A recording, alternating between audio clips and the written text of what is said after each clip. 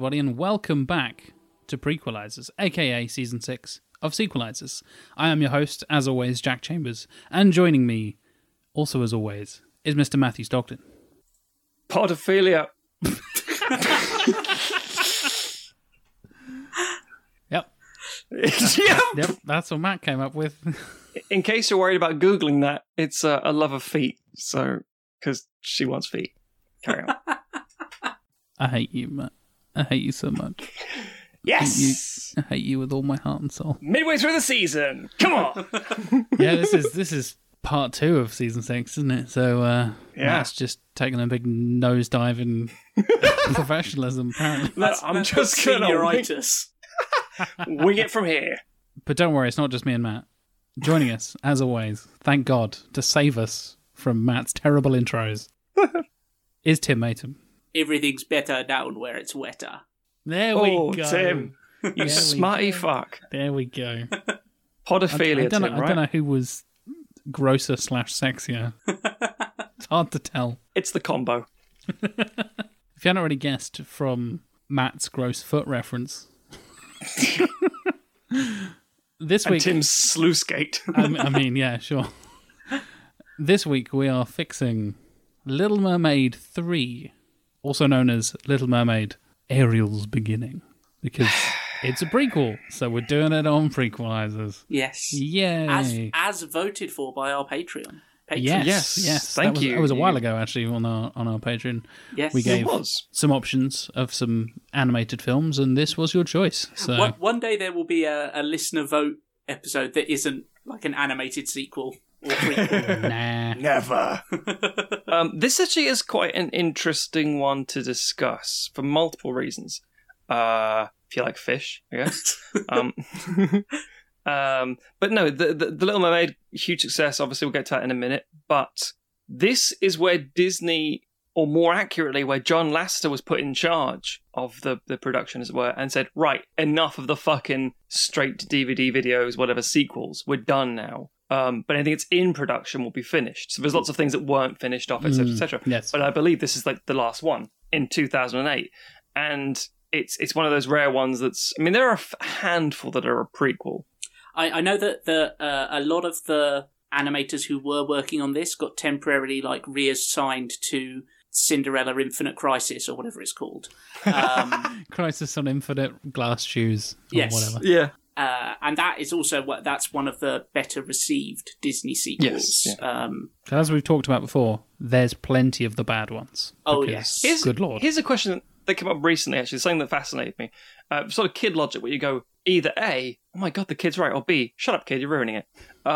Which is, it's like, oh, and the prince went around the kingdom, and everyone tried on the shoe, and only one person it fit perfectly.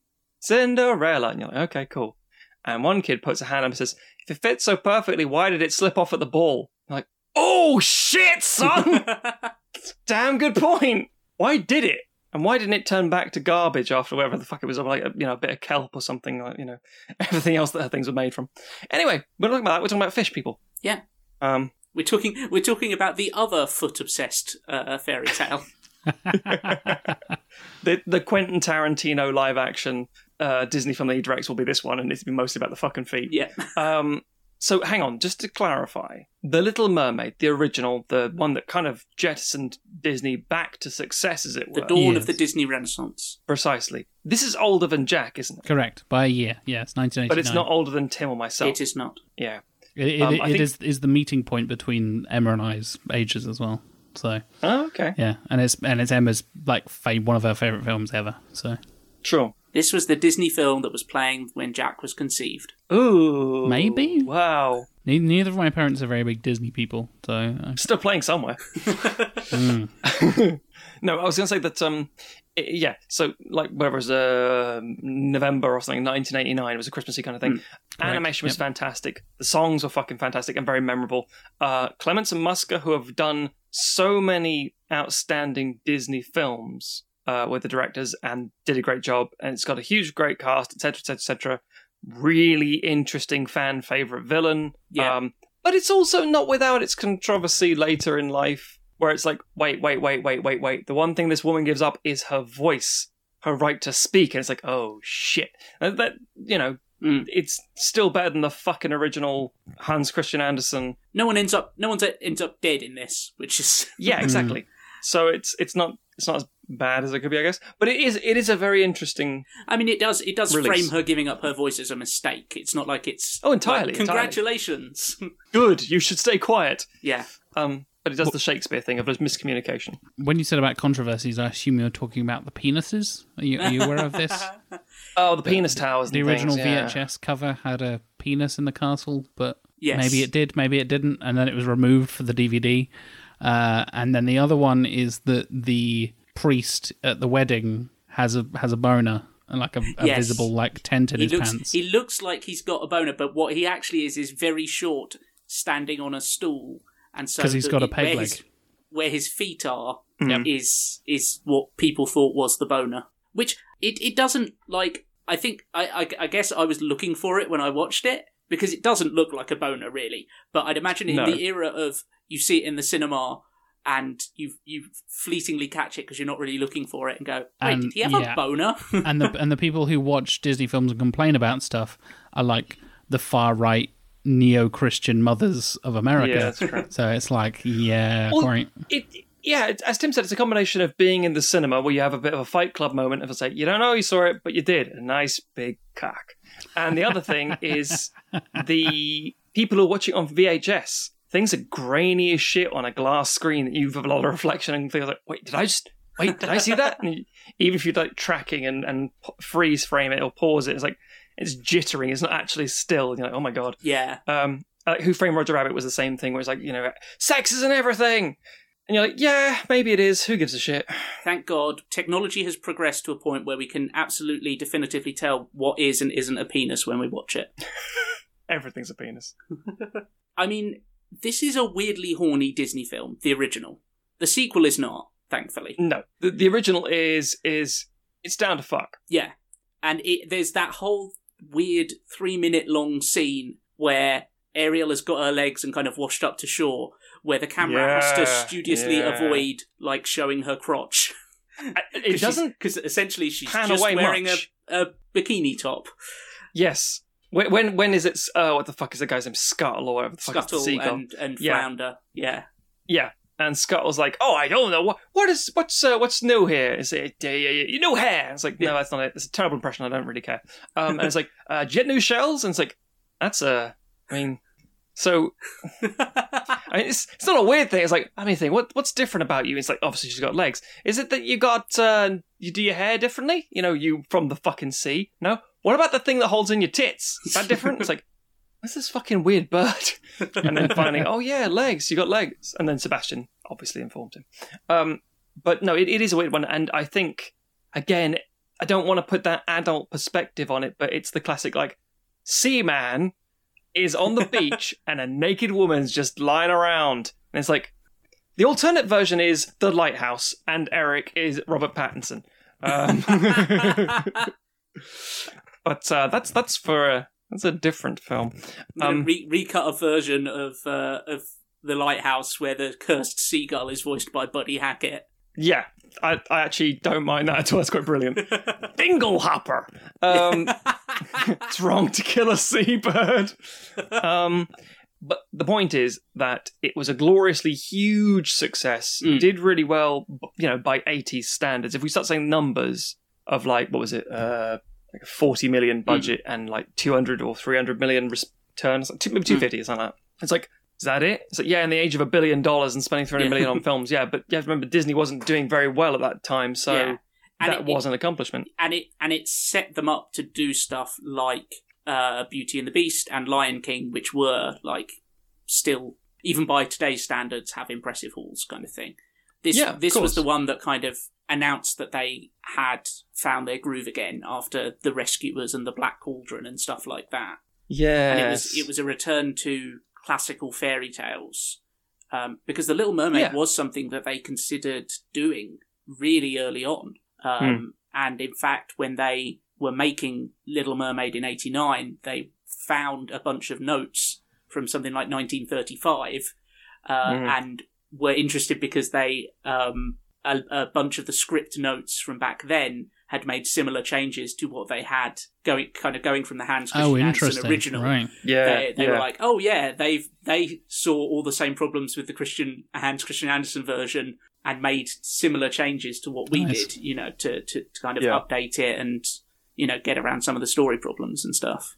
It was really kind of the start of the golden age for Disney as well, going through into the 90s, as you mentioned, like 89. It's the end of 89. It's literally the last Disney film of the 80s. And then you go forward, like you said, Beauty and the Beast is 91. Then you've then got Aladdin, The Lion King, Pocahontas, Toy Story, Hercules, Mulan, Tarzan, A Bug's Life, Toy Story 2, like all these. I don't particularly like Tarzan, but like so many of those are like absolute classics, setting up the next decade. Whereas if you take the 80s, for example, the 80s was the Fox and the Hound, Black Cauldron, Great Mouse Detective, and Oliver and Company, I want to say. Yeah. And then The Little Mermaid. It's like, of the 90s ones that's huge. So first of all, there's more of them, because obviously Pixar and Disney are working in tandem, you suddenly get Toy Story arriving, you're like, Exactly. But also, they're all really huge classics. You remember, I think even, unless you're a big Disney fan, there's no way you've seen all 5 of those movies.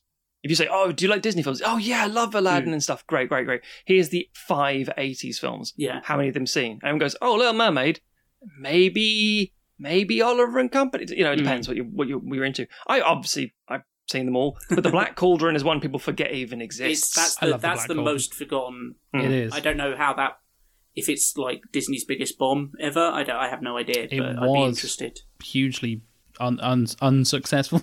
Yeah. I think it was just ahead of its time, but it was still. Yeah, I think it's a decent film personally, but yeah. Yeah, so I'm briefly looking at the stats, not to go off on too much of a tangent, but looking at the Black Cauldron stats. The budget was between 25 and 44 million. Well, why such a discrepancy there? It made 21 in America. Ooh. Yeah, so that is not making its budget back whatsoever. Yeah. But it's an iconic film. It's one people protect and love and have very fond memories of, and so on and so forth. I remember liking it as a kid. I think it was funny. And I think I rewatched it recently, like for this, and I think it holds up. Like, it's really, really good. Yeah. I think Ariel is probably, by modern standards, looking at stuff like Frozen and Moana and things like that, she's a little bit of a throwback to earlier Disney princesses, where there was less call for them to be active participants and to kind of have a sort of strong female protagonist moment.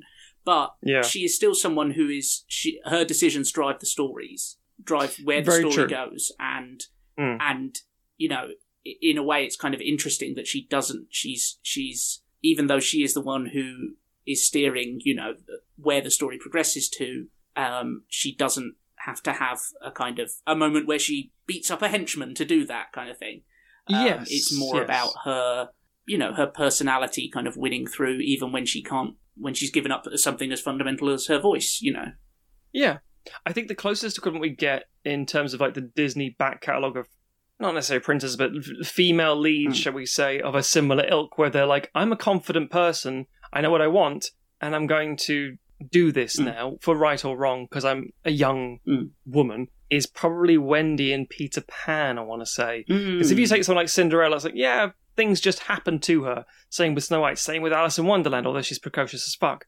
The fucking Cats and Aristocats, Maid Marian, Robin Hood, all these different characters. Like, yeah. I mean, the Rescuers, maybe, because of What's-Her-Face being quite bolshy, but really Wendy is, I think, the if you go like back and exclude the Black Cauldron for a second, there is that sort of agency to her. There is that it's the perfect on-screen depiction. How can I phrase this? It's a double-edged sword, because it is the perfect on-screen depiction of what a man thinks a young woman or a little girl is like, and that's also a bit of a Venn diagram crossover with sometimes actually what a little girl can be like, of a certain type. So she is very precocious. She's very inquisitive. She's very intelligent, maybe a little naive, because she's just, led a sheltered life because of her fucking crazy father. Yeah. She's inquisitive, but also cares a lot, big heart. It's all this stuff like, that's identifiable traits of a human being. That's who's a fish. It's interesting because it's also, compared to a lot of Disney films, especially more modern ones, it's the one that's kind of most the romance is most central to the plot. You know, obviously because the nature of her curse / spell, you know, Yes. she's got to get the prince to fall in love with her. So the romance becomes, you know, a bit like, you know, similar in a way to Beauty and the Beast. The romance is the central driving force of the plot. It's not like, say, Aladdin, where there's an adventure and then you happen to have a love interest to the side kind of thing. Sure. Yeah, I think that's I think it is interesting. And it's very twisted because I don't get Ursula's plan. I'm not going to lie. It's like, I'm going to do this. And I get her drive. I understand her wronged vengeance quest. That makes complete fucking sense. And I get the whole, I'm just going to fuck with Triton by taking his favourite daughter and ruining her life. But I don't know what she thinks would happen with the whole contract and go and make him fall in love with you. It's like, again, naked woman on the beach. I don't think it's going to be much for a fucking, whatever It's this got fucking to be this 18th century bloke. True love's kiss, Matthew. Can't just be any old snog. It's the 1700s. No such fucking thing. Can't just be Prince Eric's horny because his birthday involved him sailing out on a boat with a bunch of similarly dressed dancing men. Lads. It's like, Grimsby, why can't I find the right girl on this boat full of men? Boat Grimsby's full of like, seamen. if you looked a little closer, you'd find there's some good people right here. You'd find you've got a Grimsby right here. No, I get it, because then the whole point is that then she uses that as leverage to get control over Triton's powers. Yeah, but she's trying to take the throne, right? Why she then does a Rita Repulsa and makes her grow to the size of a galleon. Yes. I'm not quite sure what her plan is there. Make my Ursula grow. Again, it's the classic just bad guy gonna be bad guy. Yeah. And I get that. And she has a fucking amazing song, so who gives a shit? Yeah. Very briefly, I'd like to touch on it, because I think we can all agree The Little Mermaid is a fantastic fucking film. Mm-hmm. We really like it. It's very solid, and it's held up very well over the years. Yeah, the animation still looks great. Absolutely. I think so. It's got a little bit, I think it was transitioning between, it's the last film where they used, it's not photocopiers, but it's like a fancy version of a photocopier to produce some of the stuff. So it has a slight kind of 80s haziness, and it's a little bit, it looks a bit kind of murky in some places compared to, if you then go to Aladdin and Beauty and the Beast, they look a lot cleaner and crisper. Yeah, because they started using CGI elements. Yes, exactly. Like the reveal of Agrabah and the but collapsing of the Cape Wonders. Yeah, the core animation and the direction of it is really good. Yeah, I think so. So, again, we have to briefly talk about the fact that this is prequelizers. Mm-hmm. Welcome to the show. And Little Mermaid 2, Mermaid Harder, is is a sequel. And we'll get back to that in a second. And then Little Mermaid 3 is the prequel. So, just to clarify, I've seen Little Mermaid 2. You guys haven't seen Little Mermaid 2, is that correct? Correct. Return to the Sea. I have not seen it. Yeah. What's weird is Little Mermaid 2 is worse than Little Mermaid 3. Maybe it's a future episode of Sequelizers. Okay, we might have to come back here and do another one, yeah. Oh, God. I took a look at the plot because I am the one who's attempting to prequelize this for this episode. And I was like, it stars her daughter, so it's at least X years into the future. Probably won't impact on anything I do in a prequel. And that was the limit of my engagement with it. No, that's fair. It's classically her and Eric have a daughter, and then the daughter gets to the sea, and then you find out that Ursula has a sister who's also voiced by Pat Carroll, who has the exact same motivation. She's just like a skinnier version. Whose name is Morgana, I believe. That's exactly yeah, that's right. And she has the exact same motivation and everything. And they're saying, well, we'll do a sort of, Frozen style. We won't tell our kid, Melody, that she's like she's a mer person. Yeah, a bit of an Aquaman. I vaguely know it. So she starts talking to fish and stuff, doesn't she? And her powers manifest in a very Aquaman style. Precisely. Yeah, except bad. She then gets the call of the sea because she's a Selkie or what the fuck ever. And she's like, oh no, I'm a fish person. And she makes the same deal as her fucking mum, basically, to become le fish, le poisson. And then she's flopping around and shit, and it goes pretty bad. And then it ends, and you're like, this is just piss poor nonsense, and it's bad. The songs are forgettable, etc., etc. Which brings us to Little Mermaid, Ariel's Beginning 2008. Is that correct? That is correct. Yep. That's so strange. I thought they stopped making the Disney Direct sequels like early 2000s, 2002 or 3. I was so surprised. We talked about this. I remember going through the list of all the bad sequels where it is like they get into a rhythm of just churning them out. They're like 2 or 3 a year for a couple of years. And it's weird. I remember talking about that in the Mulan 2 episode, I think it was, where it's like, oh, this bad. I think they get to like Brother Bear 2, and then they finally fucking give up, and you're like, oh, thank God. Somebody told them they need to stop churning this shit out, and then they finally did. As we said earlier, terrible person John Lasseter kind of brought it to a close. Yes. But yes, this not soon enough, because this film is bad. It is bad. I mean, I think we can all, and maybe I'm putting words in your mouth here, like fish, but I put fish in my mouth. I'm vegetarian. I'll put some fish in your mouth. Fish roe, legs to burst. No, I'm good, thanks. This is actually a surprisingly half-decent looking film. Yeah. Yeah.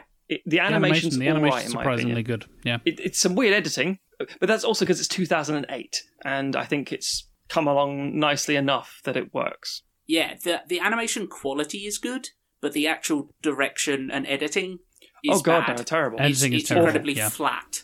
It also forgets that it's a fucking prequel, and we know what the characters are like in The Little Mermaid. I don't know how old Ariel's supposed to be, or how it's really unclear, because she looks almost exactly the same as she does in The Little Mermaid, and the sisters all look the same age as they do in The Little Mermaid, and it could have happened the day before The Little Mermaid. Yeah, it could have happened the day before, and it makes no sense.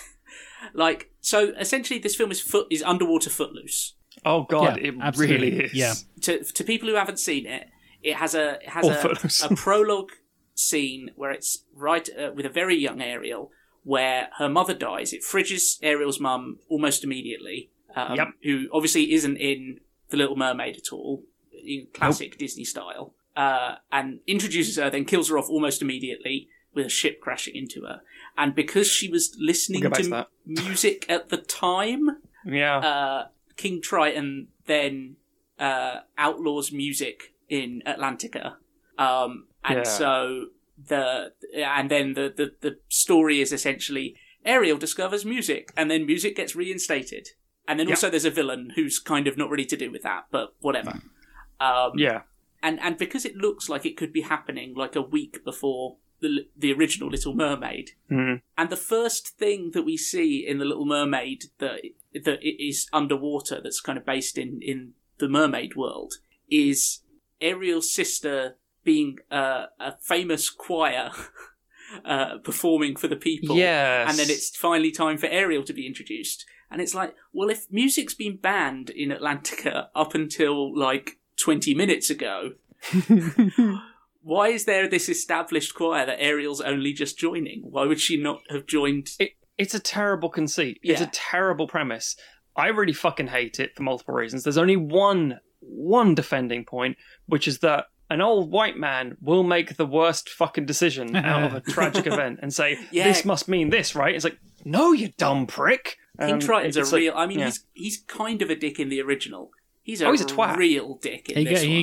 He goes full dick in... He is quite the... He's a bit, to be fair, like his name... Well, sort of namesake. Sort of Poseidon, Zeusy kind of a proper old Greek Roman god kind of thing. He does feel like a proper mercurial, I can't read this guy. He might completely kill me. He might not. That's the nature of the sea. He could smite anyone at any given moment.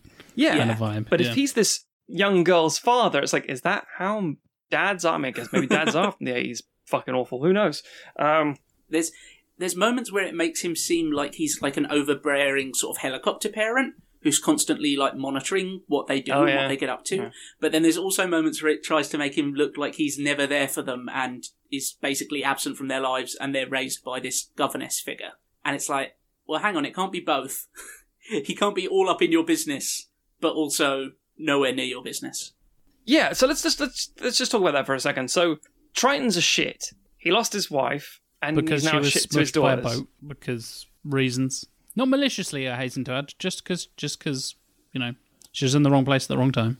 you can make Triton work. You can make his idea of him being not be able to handle his grief and taking out on people around him. Now you can kind of get that. No one's talk to him and tell him otherwise because he's the king and they're terrified of him. You can make that work with clever writing. However, the event, as you said, Jack. So they're in a cove. They're listening to a music box, which is CGI, by the way, and does not fit in real with anything bad else. CGI. Holy shit! It's hideous. It stands out like a motherfucker. As good as the rest of it looks. Both Ember and I, when we watched it the other day, were like, "Oh God! Oh no! What's that? Oh, it's 2008 CGI." As on the days, but real bad 2008 CGI. Yeah, it's like you do not belong here. So the music's going away. They're all happy, and he's like, "My daughters," and he's playing in the fucking pool, just being a dad and a mum and a family. Cool. Fair enough. Then everything changes very quickly and the editing is fucked on it. If you find a clip on YouTube, watch it. And it's just the idea that a pirate ship, because you know it's a pirate ship because it's got the skull and crossbones, sails out of a cove, full fucking rudder, just going for it. And out of nowhere. Out of nowhere. It's like the bus in Final Destination. I agree with that entirely. I'd like to see a Final Destination version now of Little Mermaid. You nearly got a spit take from me there, Tim. Well done. So then the thing, one of the fish girls has her tail caught in a rock, I think, and the mum helps her get loose, and they're all swimming below because it's a boat. You shouldn't have to swim that far below, but sure, because there's no propellers or anything like that. And I don't remember. Oh yes, and then she goes back for the music box because reasons, and turns around and goes, "Oh no, I better just wait here." And then the ship plows the fuck through her and smashes itself on the rocks. And Triton's like, "No! No music!" Okay. It would be understandable if in The Little Mermaid, at the first film in 1989, it says, "You can't go up to the world of humans." Why? Your mother fucking died from a boat smashing her into some rocks. That's the motivation right there. That makes entirely more sense. Like, oh, the guy you're falling in love with is a human from a boat. Did you know people on boats killed your mother? Because they did. You were there. You were there. Exactly. Like, you may have blocked it out, but how is that not the motive? How does he make the conclusion of like, well, she was trying to grab the music box, so therefore music is evil? Like, okay. It's a weird like stage of his grief where he's like, well, music reminds me of your mother, despite the fact, Ariel is the spitting fucking image of her. So like, it would make sense that maybe he had some resentment towards Ariel, and it was directed in that way, and that makes him like, she was treated worse than all of her sisters because she looks so much like her mother, or you could channel that in interesting ways, and he's just like, nope. Classic, yeah. Fuck you, it's Footloose underwater. Like, okay, Triton, sure, why not? He's in a weird little sub-pocket of denial, where it's not denial that she's died, it's denial of the circumstances of her death.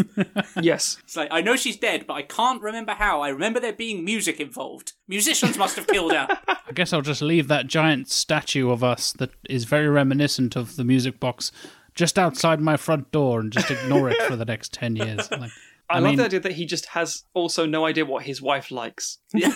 She liked music! Oh, the band! It's like, I don't think she ever liked music. She had a box. She liked boxes. She liked jewellery. Nope, music. She was a trumpeter in a jazz band. Like, I mean, sure. Speaking of some jazz shit for a second, I have a real problem with Flounder. Me too. We talk about like the idea of like, Triton forgets certain things. He's terrible, full stop. He's terrible in all... I don't like Flounder at all. He's like this terrified little, "Oh, I'm such a terrible... Oh, we should get out of here, Ariel." And you're like, yes, he's a very wimpy kind of... But in this, the film that takes place before The Little Mermaid, he's a fucking energetic, confident... adventurous little bastard. Who scats.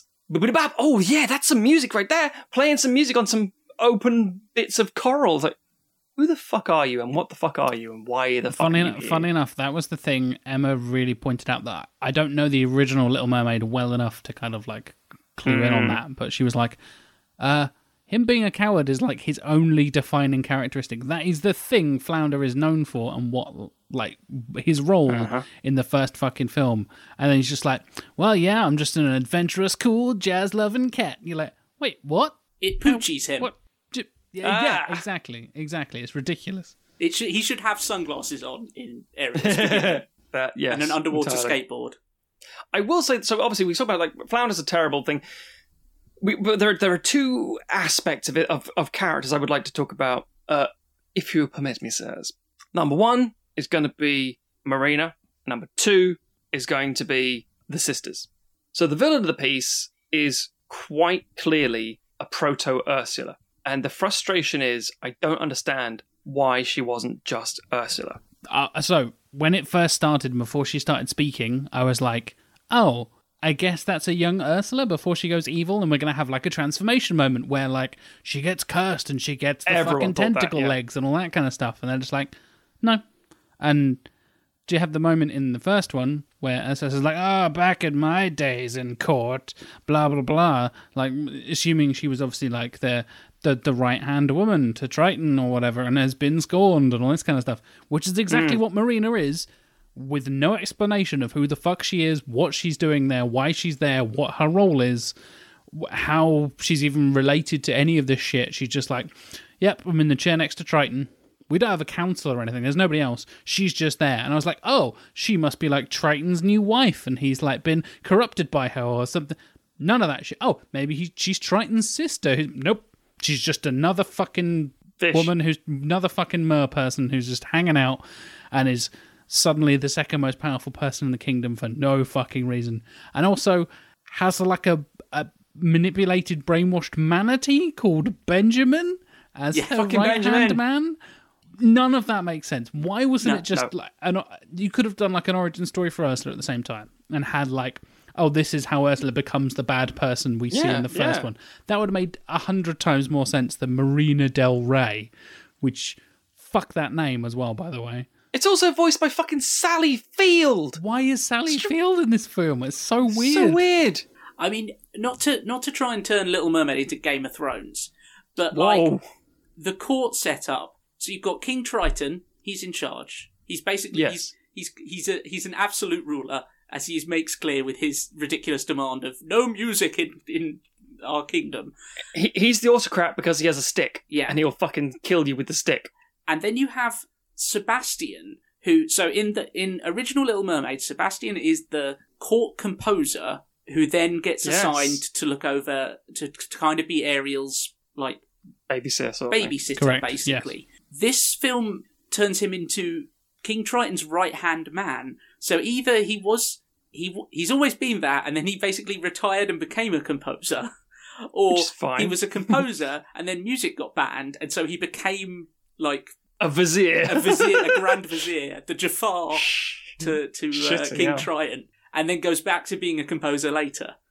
Precisely, and Marie, and the key thing is like, you know, Ariel just happens to be there. She just wants the music back, as it were. Marina's real adversary is Sebastian. She wants Sebastian's job. Yes, because that's the natural career path: is governess to composer / vizier. To King? Question mark? Man with the stick. Yes. Stick haver. Yeah. It is a very lazily put together thing. And also, why does the governess have a pit full of electric eels? That's another thing as well. She's such an Ursula prototype. And it's like, she has eels. I saw the eels and I was like, oh, okay. So there'll be Flotsam and Jetsam then. Yeah. It really does feel like they got halfway through making a film where they were doing an Ursula origin story, and then they decided to change it. You mean Prometheus? Yeah. It's a standalone. No, it's an alien film. The Prometheus of Little Mermaids. Oh my god. I'm glad we start Prometheus. It comes back to it almost every single time. Yeah. It is baffling, and it's a bad performance either. Sally Field does fine. She sings all right. She's fine, There's just not much to do with it. So the thing is, unfortunate. Along the same lines as the animation, the performances, pretty much across the board, are actually pretty good in terms of the acting and the singing and all that kind of stuff. Not a problem with that whatsoever. The way the characters act and the script and the writing of the songs, I don't think... I mean, it's fairly easy to say that the songs are nowhere near as strong as they are in the first one. No, God, no. This song tries to do Under the Sea again, and the shake, shake, shake, they're gonna shake it all the time. That one. Yeah, I mean, it also uses non-original music multiple times. And it reprises that song like 3 different times in like 4 different genres. And fuck off. You're trying to do reggae and ska and then like some Latin thing as well. And it's like, fuck off. So Marina Del Rey, that fucking name. I hate that name so much. Fine. I know I already said that, but fuck, I hate that name so much. She's functionally fine, but not good as an adversary. And at the end of the day, should have been Ursula. And the fact is, there are so many bits throughout that make you think of the character, that are almost forcing you to think of it. You can't put out your head. And again, the Prometheus mindset, you can't not think of Alien. The sisters is actually one of the things the film does well. The sisters in The Little Mermaid are vacuous nothings. They are just literally a pod of fish eggs that hatched into this group. They're just a thing. Well, You're they have 2 moments. They introduce themselves in the song, which is a setup to a joke about how Ariel isn't there, and then they reappear at the end to wave at the ship. They're entirely interchangeable. Precisely. They have different hair. This film does actually give them personalities. It does actually give them... Well, sorry, let me that was incredibly generous of me. It tries to. It thinks it makes does. them... Yeah, what I mean to say is, it gives them the ability to tell them apart a little bit easier, put it that way. And this means they are a little bit more fleshed out. I still don't know. I don't think they have different personalities. I think they have one personality and they express it all in slightly different... And it's split like a Horcrux between the 6 of them. Yes. They have, like... I don't know. It doesn't even... calling it that they each have a plot is a little bit ambitious, but, like, one of them wants to kiss a boy, and then we see her and she kisses a boy. And, like, one of them thinks she looks stupid when she dances, but then she learns to dance. Arc complete. Arc complete. Tick the box.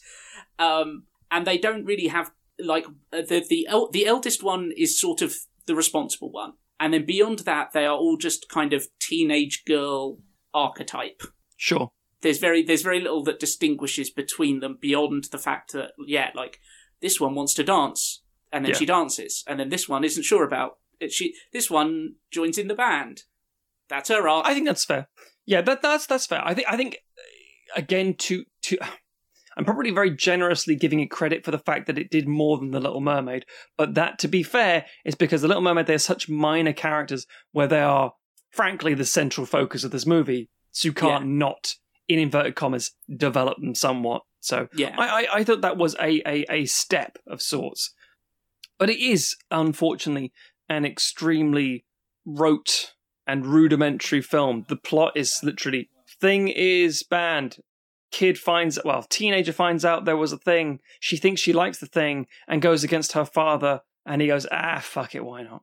And that's it. Oh, and by the way, there's also a woman who wants a job she can't have. Obviously, the animators who were making this in 2008 had to know that they were doing a Footloose. Like, you can't not know. And there's also a weird connection there, because the love interest in Footloose is called Ariel. It's an incredibly good point, Tim. And I'm like, what are they trying to say with this? And if they wanted it to be why couldn't we have 2 underwater tractors driving at each other? if they wanted to go all out and basically make a Footloose. Yeah. Because Flounder Kevin Bacon? It's close enough right down to there was a death that was tangentially involved music, and so a father bans music. Yeah, like and a mode of transportation. Yes. It's so close to the original Footloose. It is, and I think the thing, if I was to presume, I would say, I bet you somebody in a Disney room spitballing ideas said, hey, I really like Footloose. Yeah, it's a great film. I really like Footloose too. Hey, can we do Footloose? What do you mean? Well, do like a thing where music gets banned and she loves music. Ariel loves music, right? Yeah, her voice. That's a great idea. Guys, we've got it. And you know what? It'll be like a really wink wink and no one will know because reasons. And to be fair, kids won't fucking know Footloose. And at that point in 2008, a 20-year-old Footloose or whatever. And it'll be really clever and no one will see it. And I'm always like, anytime someone thinks they're doing something clever or subtle, always assume that someone's going to get it immediately. And that's why I end up with most of my fictional things. I go, did you get it? And like, no, Matt, what the fuck have you tried to tell us with the story? Oh, I made it too convoluted and I buried it too much. I'm so sorry. I was worried everyone would understand, so I made it fucking David Lynchian in how lost it is. But no, I think Ariel's Beginning is again, I think classically one of those films that the majority of our audience, and let's face it, I don't mean like that, our listeners specifically, I mean anybody listening to this show won't have seen. I think they'll have seen Little Mermaid almost hands down. and know the story reasonably well, they'll probably know the fucking songs under the sea and stuff. Little Mermaid 2, they might know exists. Yeah. 3 is a push. Yeah. If you're they're not missing tempted anything. to track it down on Disney Plus, don't. Nope. There are better things to watch. But we did. You're welcome, because you asked us to. Yeah, I think it feels so barely thought through. Like they just kind of went, Footloose, yeah, that'll work, because the music was a big part of the first one, like every Disney film. That's fine. It doesn't, like, the plot doesn't really tell us anything new or interesting about Ariel, or, like, add anything to the original film. Like, it doesn't give us new information that it adds value or it brings out an undermines the interesting first one aspect. pretty fundamentally. If anything, it takes stuff away. Like we said, Marina could be Ursula, but she's not. Yeah. So where is Marina in the whole thing? Like Triton just forgets to mention this whole thing that happened before, and they never mention anything that happens in the prequel ever because it just contradicts the original or makes the original contradictory kind of thing. And like Jack said, the Marina feels so stapled on to the music plot, like the fact that her beef is with Sebastian, and it kind of makes the film Sebastian's film, but not explicitly. That's a prequel I could get behind. Sebastian's origin story. Fucking Timon and Pumbaa, Lion King 3.7 or whatever. And I think it's a sign of how much of a dud this film is that it's 80 minutes and I struggle to get through it. It does feel much longer than that. So much longer. It feels so very sluggish. laborious. Like, and just like the fact that we have, like, we get a scene where Ariel goes to the club and they initially don't trust her, but then she dances and she has a great time. And then she goes back, talks to her sisters, and then we immediately get another scene where the rest of them show up at the club and they're initially not trusted, but then they have a dance and a great time. Yeah. And it's just like, this is... How are you needing to pad a film that is 80 minutes long? Again, I have to... Just as the one who's seen Little Mermaid 2, the pacing in this film is still better than Little Mermaid 2. Because it is remarkably dull. It's so... Are there any good songs in 2? That's all I need to Fuck know. no. Fuck terrible. No, there's nothing. I'm pretty sure it's 45 minutes before anything really actually happens. It's painful. Absolutely painful. So by comparison, because I've seen both, 3 doesn't seem nearly as bad, but it is a very, very bad film. If you've just seen Little Mermaid and this, of course, it's a huge, huge drop-off. But if you've done it in sequence of order it 1, 2, and 3, it's like, oh, well, this is a little bit closer to what it wanted to be. Yeah, all right. In the same way you're like, I watched Transformers, and it's okay. I rather enjoy Transformers. It's fine.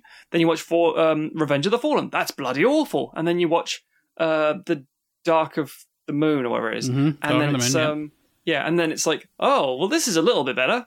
This is all right. Leonard Nimoy's in it. And you're like, nah, it's still shit, mate. So yeah, but did you see Revenge of the... I'm at the fucking base of the pyramid, and I'm at the foot of the scrotum of the... No.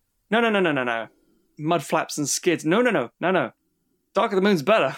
But if you only go 1 to 3, it's like, no, there's a big departure. So, yeah, from my perspective, I think all the problems of this film exacerbated in the second. So Ariel's beginning equals Dark of the Moon. Yes, but Little Mermaid does not equal Transformers. Little Mermaid equals Bumblebee. Yes. Well, now we've established, at least, that we know which Transformers film equals which Little Mermaid film, which is the... We have. 50% of what we do on this podcast. Pretty much what we do. Put Dredd in there somewhere. We should, put Dredd and a mech and a 70s rock musician. Sign me up. Problem solved. We should get to fixing, but before we can get to fixing, got a little ad from our sponsor, who is, as always, Stitcher Premium.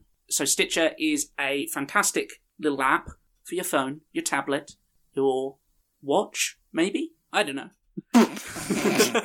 It is a dedicated podcast app. So none of this, let's make a music app and just chuck in some podcast functionality. It is built to complement your podcast listening experience. And you can listen to all of your favourite shows ad-free with Stitch Premium.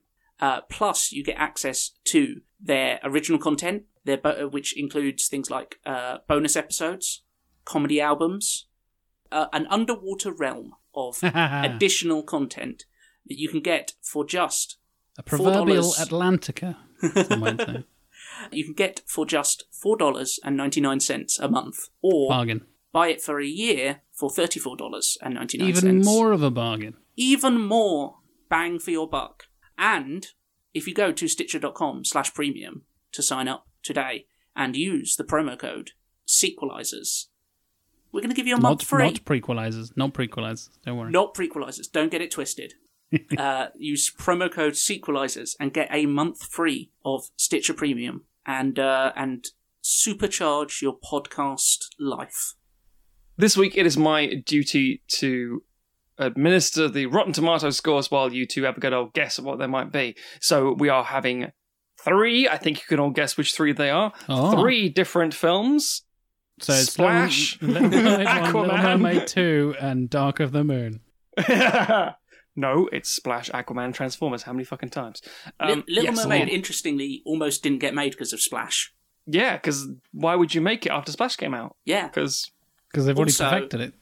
This was when Jeffrey Katzenberg was heavily involved in Disney animation, and he almost cut Part of Your World because it tested poorly with a class of school children. focus group bullshit. Yeah. Focus groups. If you watch the extras, because Disney Plus, not to shill, but it's quite good because it puts some of the DVD extras as available for that's films.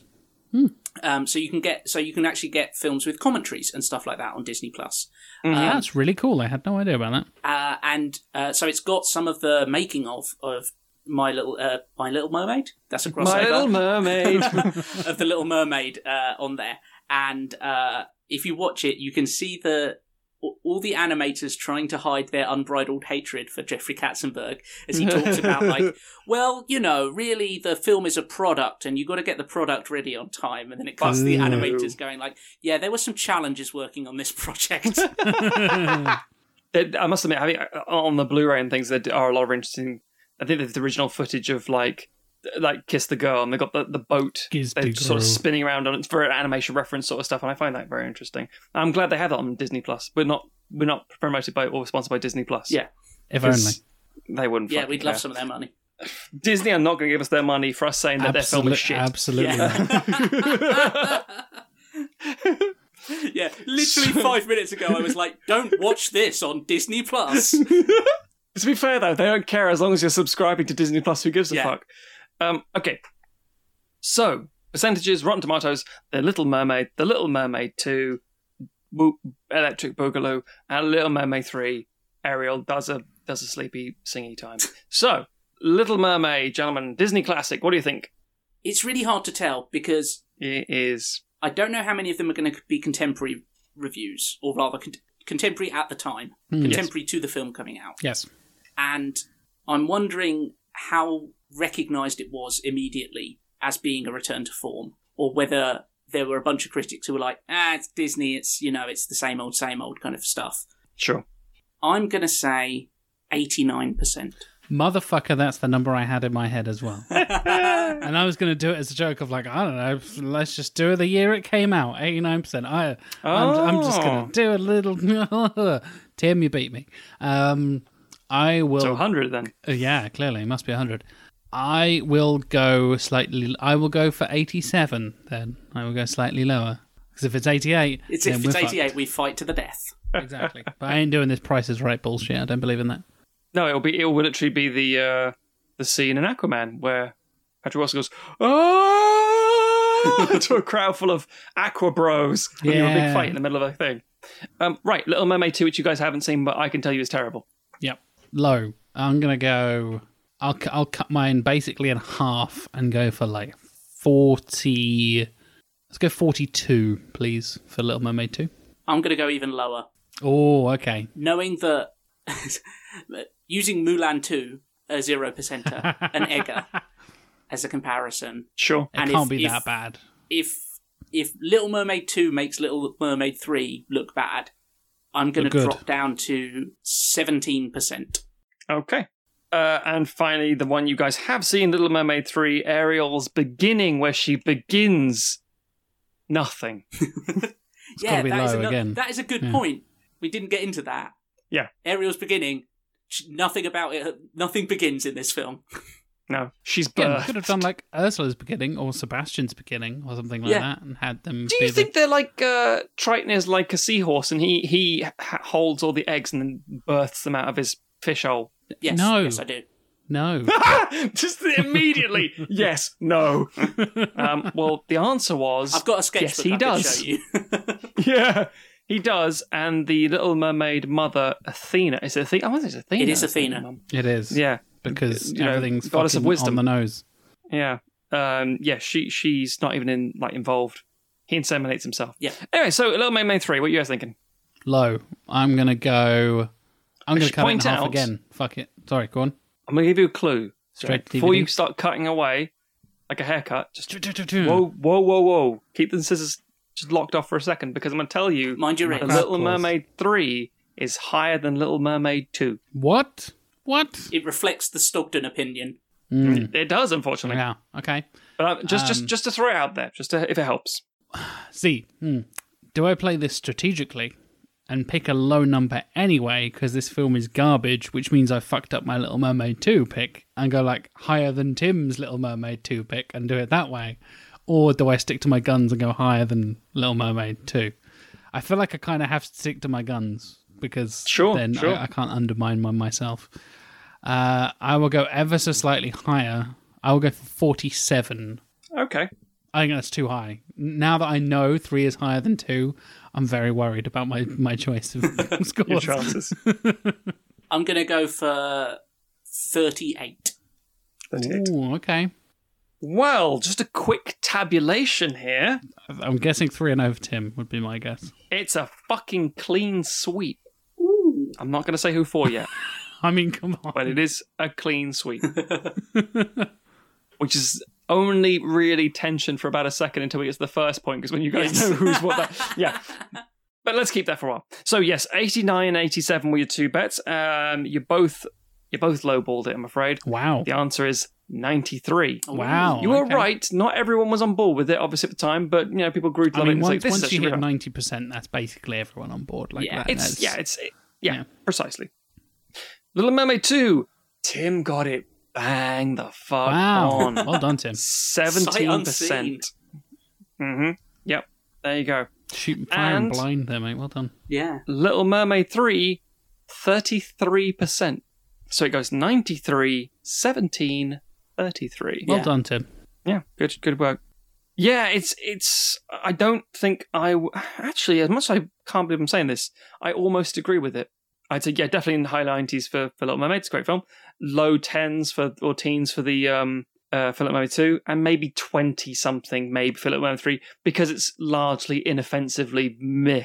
Yeah. It's very Disney Channel, like sling it on. It doesn't rupture everything. It's just a bit underwhelming. But no, that's a good work, Tim. It's like you know your shit because you're the one writing this week. So One would so hope. how are you planning on taking this vast mermaid knowledge that you have and making it work to our favour? So, I have changed most things about Good. this. Good. I I feel like it's not one of those films where, we often say they're like, oh, you just tweak little bits and make it work, or do Yeah. you burn it to the ground and start from scratch? I think you Yeah. made a wise decision there. I thought you were going to say no one's going to say it's their favourite film. I was like, yeah, they will. There'll be somebody who loves Little Mermaid 3. I did not go for what we touched on and make it an Ursula origin story. Because I'm very surprised. I holding my hands up, even despite rewatching Little Mermaid recently, I don't think I caught the line where Ursula mentioned things like, stuff was different back in when I was in court or something. I didn't either. That's a thing from Emma, because she's a huge Ursula fan. I'm saying that quietly so she doesn't shout at me. Because that if I had have caught that line, I may have tweaked this and included her. So yeah, I did not do that. Sure. With hindsight, maybe I would have done, but I'm pretty pleased with what I've got. So I shall see what you guys think. Let's start with the release date, and I not only have a year for release, I have a specific date in mind, which Interesting. I believe we've done. I think has happened once before. We've I done can't it remember once what before, it was. yeah. Yeah. For a very similar reason to, I assume, what you were about to say as well, because Yes. I understand the relevance of the date. So my release date is November 12th, 2019, Which is... the launch day of Disney+. There you go. I see. I was going to say, is that not also exactly the 30-year anniversary of the release of The Little Mermaid? Do you know what? It's It off might by a actually few be. days. Yeah, it'd be pretty It's damn November, close. November of 89 is the original. Yeah. Let me just have a quick Yeah. check here. It's off by 5 days, so the 17th Wow. was Yeah. the That's what I thought it was. 1989. I didn't realize it was Disney Plus. Okay. Well, that is a happy That's accident double. because I did not think of the 30th, but yeah, So, yeah, Oh. I thought the 30th anniversary was a thing, yeah, and you were also tying it into Disney Plus as like a big selling point. I hadn't considered that it was so close to the 30th thing. yeah. So hang on. So, Tim, is this a Disney Plus exclusive? It is a Disney Plus exclusive. Our This is first very ever. interesting, Tim. Cool. Yeah, it's a Disney Plus launch title. Why haven't they given us money yet, Disney Plus? Come on. Yeah, what are you waiting for, Disney Plus? Because I essentially my thinking was okay. So even though I haven't seen Little Mermaid 2, I have to acknowledge a reality in which that has been released.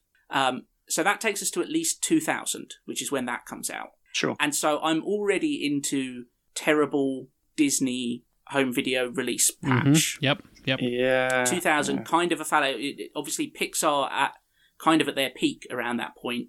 Disney Sure. in the fallow period, waiting for Tangled to come along and give it a boot up the arse, kind of stuff. Yeah. Tangled's so good. It is. It's I so agree. good. Great. So I figured, okay, so I'm not gonna try and I'm not gonna Lion King to it and say it's going to be a cinematic release because it's essentially it's already been established that okay, home releases happen.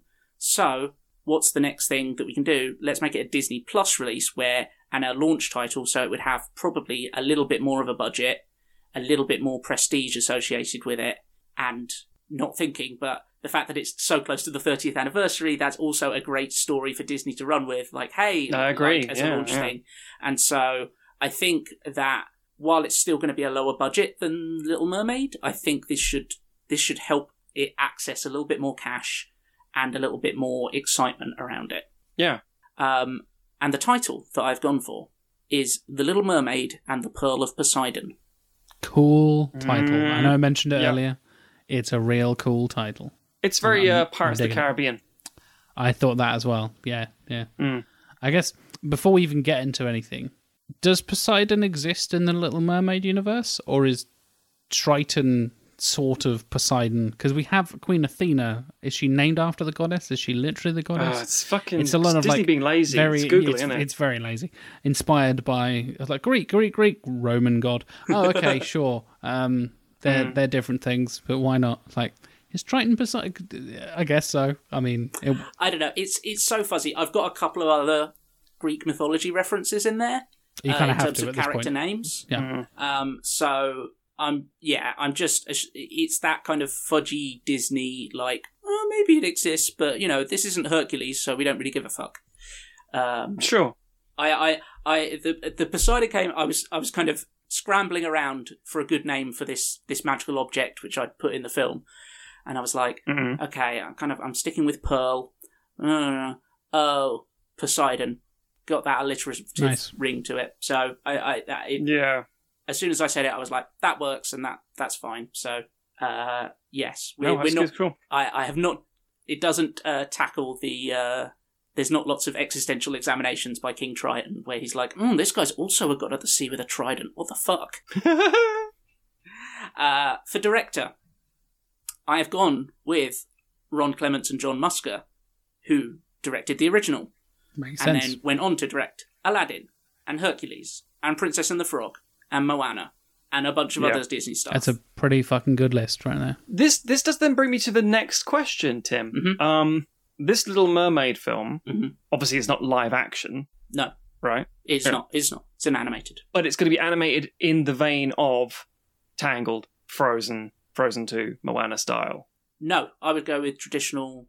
Oh, Traditional Interesting. 2D I animation. had assumed you were doing yeah. a more modern 3D kind of. I think that's I mean, again, I can't say that's going to be good or bad. I think that's just very, very interesting at this point. No, Very good. I would have it be. So, Obviously, it would be Princess the kind and the of Frog style, basically. But yeah, Princess and the Frog. Yeah. Because that is an amazing looking film. Yeah. Princess and the Frog is incredible. Yeah. And it's fine as a film. The film's decent, but it looks amazing. The visuals are very, very impressive. Yeah. But yes, I think it's very interesting. Yeah, no, sorry. Thank you for clarifying. Yeah, no, a very good question.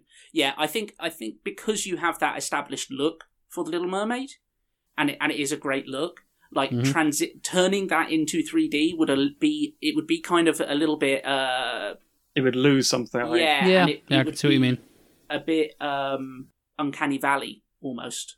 I think it risks having that. The hair mechanic could be a bit of a fucking nightmare. Yes, yeah.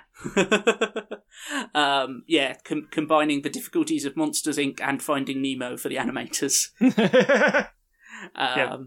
Yeah, so no, I've stuck with those original directors, but yeah, it would be 2D animated. Obviously, I'd imagine, as most Disney stuff, even 2D animated stuff is nowadays, you get a little bit of a computer assist, and obviously computer. Oh yeah. It's It's not hand drawn in 2019. Yeah, no, it'd be far too impractical. Even as a sort of like jolly experiment, I don't think they actually do it that way. But yes. Yeah. So yes, they're Clements and Musker, obviously fantastic directors, really know how to put together a classical Disney film, but are also like experienced with kind of working up to the modern day. You know, they did Moana, so it's Yeah. Returning cast. We have Samuel E. Wright as Sebastian. We also have Will Ryan returning. In the original, he is just called Seahorse. He is the little seahorse who announces King Triton. Okay. I've given him a Every name. fucking fish in that film has a name. Why does he not have a name? Yeah, How I've weird. given him a name. I've called him Bugle. I have no idea if that would come Makes up sense. in the film, but that's what he's getting credited as. Retained cast. So this is people who were in Ariel's beginning, but who weren't in Little Mermaid, but who I am keeping. I'm with you. Yep. Okay. So as King Triton, because the original person who portrayed him in Little Mermaid and Little Mermaid 2 had passed away at this point. Yes. We have Jim Cummings. Jim Cummings is great. Who obviously he replaced him in Ariel's beginning. A long-established voice actor, probably best known as the voice of Winnie the Pooh, which you would not know if you heard him doing his King Triton. I have him, as he does in Ariel's beginning, I have him doing a dual role as well. He is also playing a fish called Lumpy in this. There's quite a few dual roles in the original, which is really weird. Like, the thing I particularly noticed is one of the men who has... a man who has one of the most distinctive voices in voice acting, Rob Paulson, who you may know as Yakko from the Animaniacs and stuff like that. He's got an incredibly distinct voice, plays two completely different characters. He's like a stingray and an octopus or something. It's like, why is Rob Paulson voicing both of these characters? Yeah. Cheaper. No, he's probably quite expensive. That's a good point. But cheaper because they got them there on the day. Need to be voiced by anyone in particular. And I love Rob Paulson. He's like, legendary voice actor. But like, why is he both of those characters? And he has such a distinctive voice. You're like, you can't really get away from it. It's a very strange choice. Yeah. But cool. Love Jim Cummings. Good choice. Yeah. Keep yeah, him. and I thought he did a fun... He's, obviously, we've discussed, Triton is terrible in Ariel's beginning, but the voice acting's good. Correct. Yeah. Performance is good, characters are terrible. As Flounder, we have Parker Goris. Again. Okay. Did a fine job. Is he too old at this point? Well, he sound fine. Wouldn't he be squeaky high voice bastard? I assume that he would be fine. If not... Voice actors, you can get this stuff working out. Yeah, exactly. I have the sisters are also in this, and I've used the same voice actresses for those. I mean, they're all very good. So we have voice actor-wise. And as I list them off, if you know voice acting at all, you will recognise these names. Yeah. So Tara Strong plays Adela and Andrina. Jennifer Hale plays Alana. Gray Delisle plays Aquata and Arista, and Kari Walgren plays Atina. And they are literally huge names. Yeah, huge names in voice acting, like massive veterans of the industry, incredibly versatile. So yeah, I mean, you can't really go wrong with those.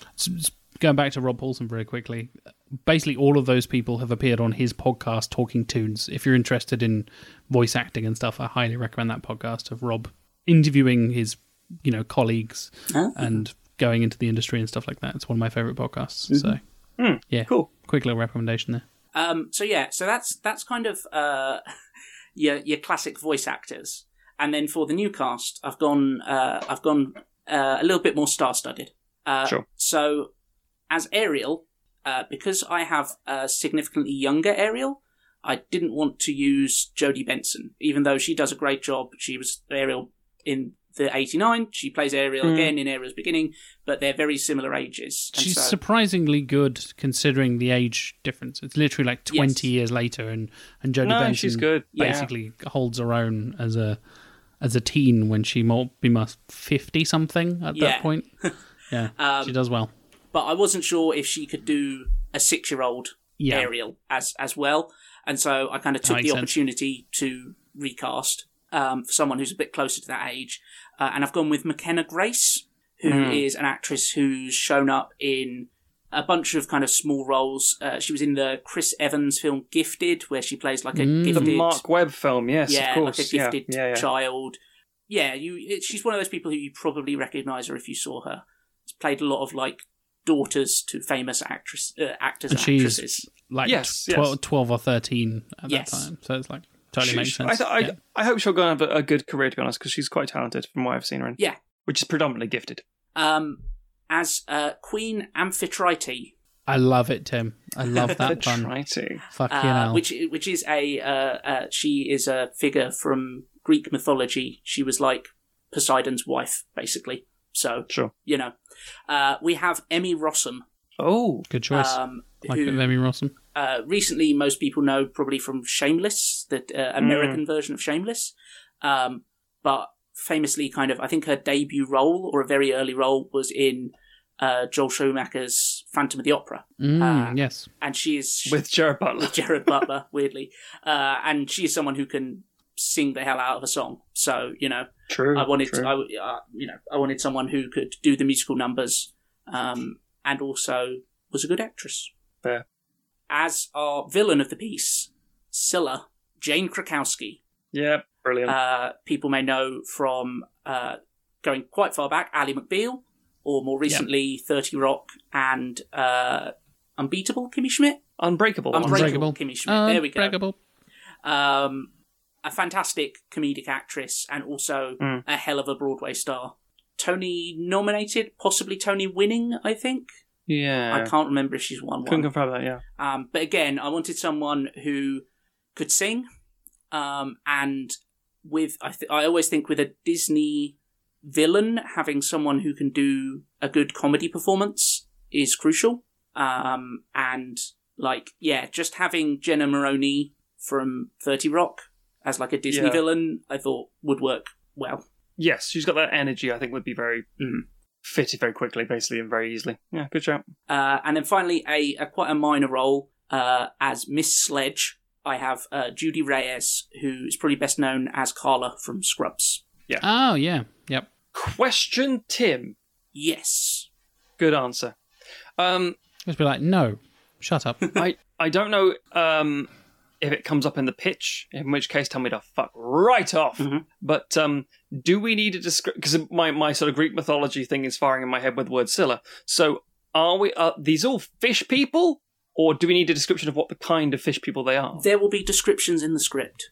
Oh, yes, that's what I love. What I can tell you is Queen Amphitrite, I don't have her just look like Ariel, which Queen Athena does. Bold choice.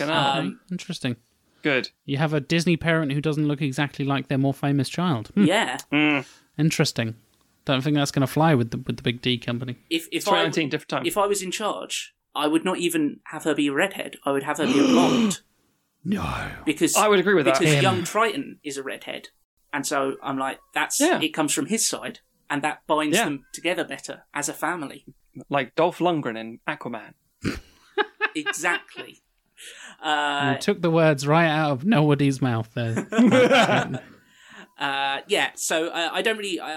beyond that, I don't really have a look in mind for her. Sure. But she'd obviously be a mermaid. And then...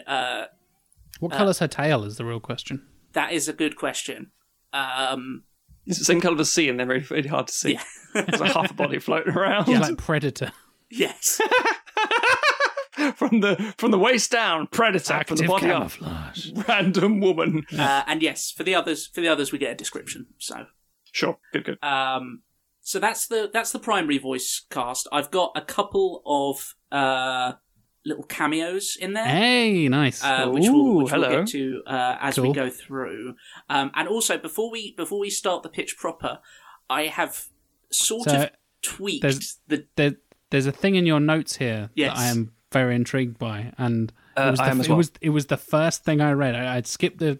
It's in caps. It's in all caps, like below the cast for the listening audience, above the pitch, but below all the cast. In all caps, allow me to introduce this for you, Tim. It just says, "Explain Atlantica layout / geography." Yes. And I was like, I couldn't be more fascinated by this, because what the fuck? So what I do, and this is where me not watching. This is the one time where me not watching Ariel carries on. My Little Mermaid 2. Ariel carries on. The Call of the Sea. Call of the Sea. There we go. Might screw me over because I don't think anything I've done here contradicts anything in The Little Mermaid, as far as I can tell. So hopefully it also doesn't contradict Call of the Sea. Well, that one's so far in the future, right? Like things could have changed, I guess. Exactly. Like, yeah. If you're, we assume. yeah. And also, no one will care. I mean, that's the. I'm kidding. It's Disney. Emma might care. The people Disney who are filling will out the fan wikis with incorrect information, they'll care. Howard Shore. Fucking hell. Howard Shore. Okay. Fucking Clint Howard. So what I would do in this film, Atlantica, which is kind of the city where Ariel lives, I'm in Spider Rocks. I would basically position it so that it's obviously still underwater, but I would have it so that it is next to kind of an underwater cliff that goes to a deeper part of the ocean. A trench? A kind of a trench type thing. Are we going full Aquaman style? Because Trench, essentially, when we see it, it's just on the bottom of the sea floor. Yes. But I essentially want to establish that it is obviously quite far down in the water, but there is deeper for them to still go. And the sea is a dark depth. Yeah, exactly. Of course. So essentially, it's turning Atlantica into a city that's next to a cliff. It's just a cliff that if most of the inhabitants run off the edge of it, they just keep going. Yes, of course. So that is the key fact to remember, because the kind of how deep down they are, and the fact that this edge exists where there's a kind of big drop off of the land, of course, out into this kind of slightly wilder, opener ocean exists. So they have that moment in The Lion King of like, don't go to that. It's the dark part. We don't go there. Yeah. Don't go over the. Is it like a drop? And if you have that in the sea, where you have like an underwater cliff. I'm sure that there's a proper the diving term for it? Yeah. It's weird, isn't it? Because technically speaking, the way gravity works, you can just swim over it. It's just the bottom happens just to fall out beneath you. But there are currents and shit. But that's the thing, exactly. Yes, the gravity isn't necessarily the problem. It's the current, exactly. Yeah. And waterfalls do exist underwater because of different pressures and different gravities of different liquids and stuff. So if you get hot and cold water in the same place, you can get weird shit going on and stuff like that. So and in the same way that you can be in water that is 4 inches taller than you are, and so you're just above, the bottom of the swimming pool. Yeah. And you can know that, and you can move to the deep end of the pool where there's maybe like 2 foot, and it suddenly feels very different, even though you have no different experience if you're wading. There's a kind of a psychological weird body sense that you get of, how deep you are and where the floor starts, kind of thing. If you're on a big ship and you're in the harbour and it'll say, I don't know which is more terrifying, when you're in a giant ship and it'll say, just as a factual thing, your longitude, latitude is this, we are the port of wherever in Sardinia or something, and the distance between the hull of the ship and the bottom of the port is X amount of meters, and you're like, Jesus Christ, no. And then you get to the middle of the ocean and it's like, oh, it's hundreds of no. And both are somehow terrifying. Yeah. Ocean's fucked up. Yeah. So that is all the relevant information you need going in, just because obviously cool. That is a difficult concept to explain once we get into the flow of a pitch. No, I understand exactly where you're coming from. That makes complete sense. Okay. So the film opens 10 years before the events of The Little Mermaid, with Ariel as a curious but slightly shy 6-year-old. All of Atlantica is abuzz as the merfolk and fishes prepare for the annual Coral Bloom Festival, and we witness Sebastian taking care of finishing touches for a procession through the city while singing the song An Ocean of Colour. we see a younger-looking King Triton with a bright red beard and Queen Amphitrite as they swim through the city and into the palace, waving to the people as they go. Inside the palace, the pair examine a large glowing pearl set into a pedestal. In their bedroom, Ariel's sisters, aged 7 to 12, discuss what they are looking forward to at the festival, while their governess, Miss Sledge, a friendly hammerhead shark, urges them to get ready. Aquata, the oldest, wants to help her father oversee the celebrations, while Andrina is looking forward to seeing her friends, and Arista wants to show off her new jewellery. Athena is excited to see the colourful corals, Adela wants to take part in the traditional games, and Alana wants to ride in a turtle carriage. As Miss Sledge ushers her... I just want to point out here, Sledge is a pun. Happy about that. Thought I'd snuck it in there past you. No. As Miss Sledge is like, Tim, what are these things? Yeah, don't worry, there'll be a description later, Matt. You fucker. As Miss Sledge ushers the girls down to the procession, Ariel hangs back. She gazes out of the window at the procession path, which leads out of the city and into the open water of the ocean. Staring at the vast, endless sea, Ariel looks apprehensive. Fucking rightly so. Christ, the void stares back. But Miss Sludge returns and brings her along to join her sisters. At the edge of Atlantica, 2 fish help to prepare the decorations as Sebastian makes his rounds, checking everything is ready. After Sebastian leaves, one of the shell sculptures gets knocked and tumbles down a slope, dropping off into the deeper dark water below. One of the fish, Lumpy, swims down to find it, making his way through seaweed and rock formations as the ocean gets darker. Eventually, he spots a glowing light and is drawn closer, almost hypnotised. I think we know where this is going. Go towards a glowing light underwater. Great idea. Just as he's about to touch it, a terrifying anglerfish... A terrifying anglerfish like Scylla appears, wrapping him up in luminous tendrils. I'm grossed out already. She sings a song about how she's been exiled to the deepest parts of the ocean, called Down in the Dark. Great title, Tim.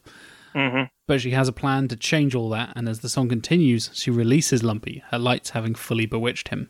The song ends, and she and Lumpy start to swim up towards the distant Atlantica. Back in Atlantica, King Triton goofs around with his daughters as the procession prepares to leave. That lovable scoundrel. He's not an arsehole this time. Yeah. Burn music. To be fair, he did start that way until his wife got hit by a ship. Yeah. An overworked Sebastian scurries back and forth, adjusting their tiaras and telling them to swim up straight before signalling Bugle, the seahorse, to announce the royal family. Bugle introduces Triton's daughters, and we see Ariel is clearly shy in front of the big crowd. When Bugle finally gets to the king and queen, the ceremony comes to a halt as they realise Queen Amphitrite isn't there. Triton shakes his head, saying, "Oh, Amy!" That's how I decided he sounds. So he's Richard Nixon. Oh, Amy. I'm going to do that now.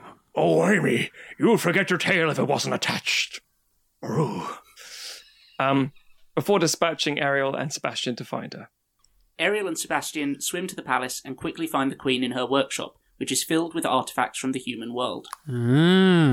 Seeing Ariel and Sebastian, she holds up a rusty lantern and explains she thinks the humans used it to hold some kind of luminescent sky plankton, rambling for a little until she sees Sebastian's expression and, slapping her forehead, exclaims, "The coral blooms! That's why all the decorations are up!" The 3 swim back to the procession, and the slightly embarrassed Amphitrite is introduced.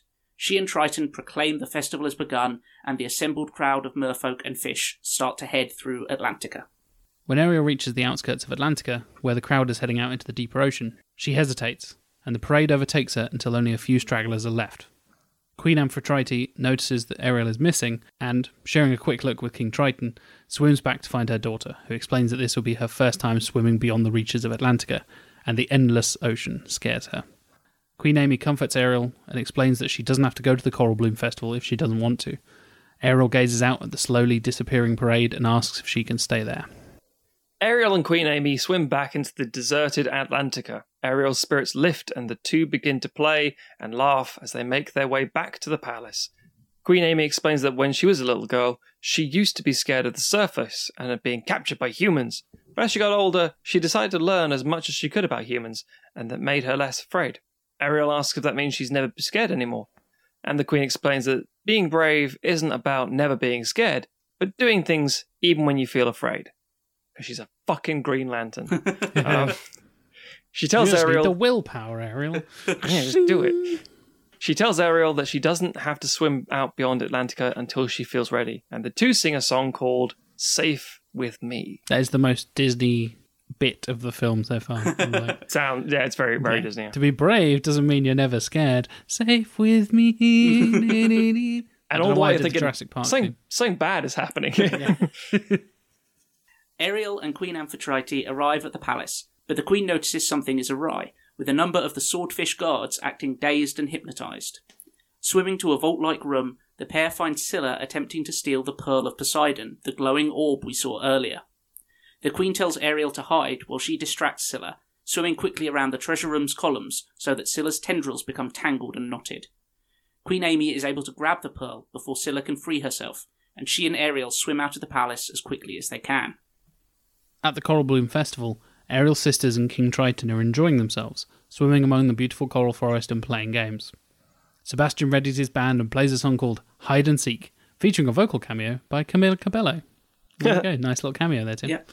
We cut between the dancing merfolk frolicking among the coral and Atlantica, where Ariel and the Queen are desperately trying to escape the pursuing Scylla and her enslaved guards. As she and Ariel try to lose Scylla in a kelp patch, the Queen explains that she knows somewhere where they can hide the pearl, but Ariel will need to be brave. Ariel says she can be, and she and Queen Amphitrite swim over to the edge of Atlantica and down towards a group of wrecked ships. Away from the city in the deeper, darker waters, Ariel grows nervous and clings closely to her mother as they hide among the wrecks. Queen Amy explains that the Pearl of Poseidon generates the magical power of Atlantica and could be used to do dreadful things in the wrong hands. At the festival, Ariel's sisters are still enjoying themselves, taking part in the various activities they mentioned earlier. But as they sing the song Someone Special, they begin to notice that Ariel and Queen Amphitrite are missing, and as the song finishes, they rush to tell their father and Sebastian. Worried that his wife and youngest daughter haven't arrived yet, King Triton and Ariel's sisters start to swim back to Atlantica, while Sebastian, who's been busy dancing with Miss Sledge, is left in charge of festivities. Nice. Getting some weird interspecies loving going on. With a Crab massive size differential. Yeah. Do you think their babies like Waternoose from Monsters University? Yes, Monsters Inc. absolutely. Yeah. That's sort of like crab legs, but a sort of shark face. Yep. Multiple eyes. Definitely. Weird. Good night, children. The Disney nightmares. Queen Amy tries to comfort Ariel, telling her that the others will be back soon to help, but Scylla tracks the pair down. The Queen tries to delay Scylla and gives the pearl to Ariel, who swims out from the wrecks to escape, but she quickly becomes frightened. When Scylla appears with the Queen wrapped up in her tendrils, the terrified Ariel drops the pearl, and a laughing Scylla swims after it, dragging the trapped Queen down into the depths with her. Scared and alone, Ariel swims back to the wrecks and begins to cry. I'm fucking brave. A small child... Brave, a small child... I've been more fucking brave when I took a shit on your lawn. I don't know what I'm talking about. What? I don't know. I'm so tired. Right. A small childlike fish appears and tries to comfort her, introducing himself as Flounder. Because he's small, childlike, and scared as shit. Anyway. Like the character Flounder from The Little Mermaid. Yeah, it actually makes fucking sense. He didn't come in going, skibidi-bap, oh, that's a good sound. Fucking twat. Like Harry Connick Jr. or something. When Flounder's kind words remind her of what her mother said about being brave, Ariel grows determined and asks Flounder to swim up to Atlantica and find her father.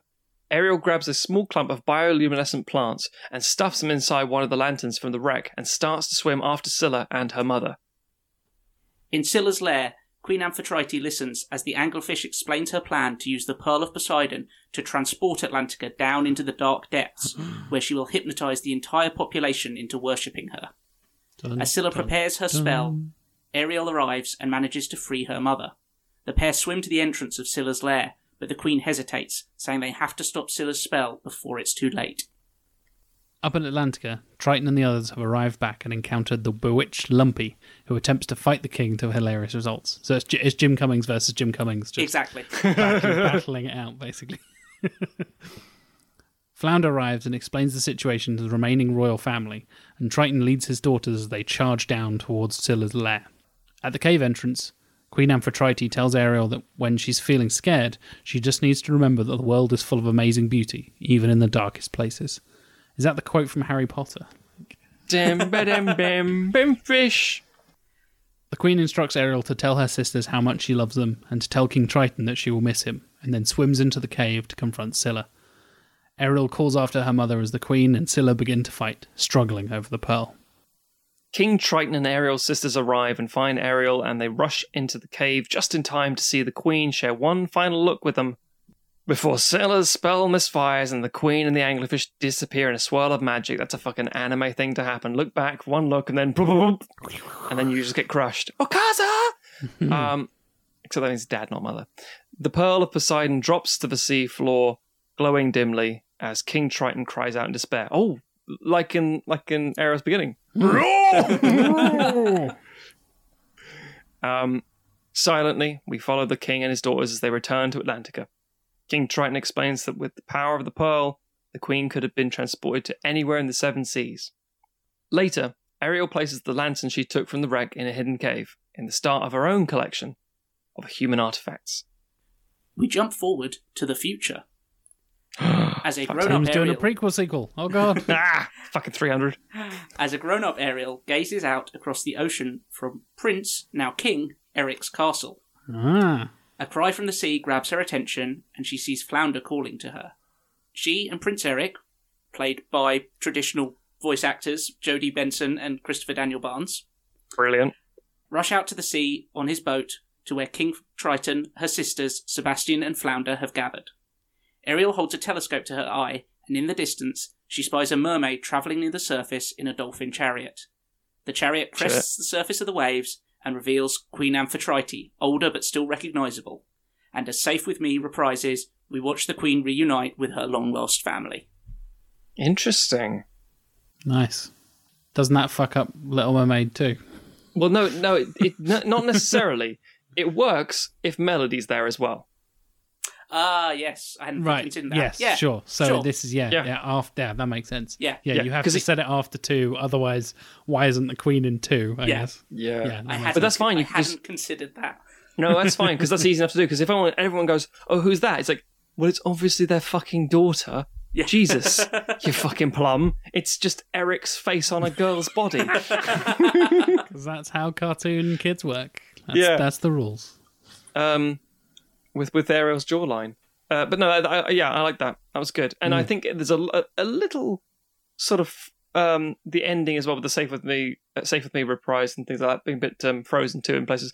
There's some good stuff there, Tim. I like that. That's a much, much more solid thing. And the fact that you did this as a traditional animation Disney Plus launch title really... I don't want to... Bold. Yeah, I don't...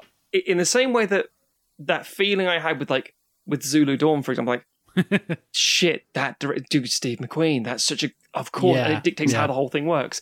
You putting it on Disney Plus as this kind of film, it's a bold, and it's, as Jack said, very bold, and it's a very, very novel approach to it because it makes complete sense. We do talk about these things quite a lot when it comes to Disney films. Mm-hmm. When we talk about Solo, we talked about it, and we're always talking about the film, but then we stop and we start talking about the sort of almost boring admin of the company shit, the nature of what it means for Disney. And I think, to be fair, that dictates everything. Yeah, it's nostalgia does, as well as it?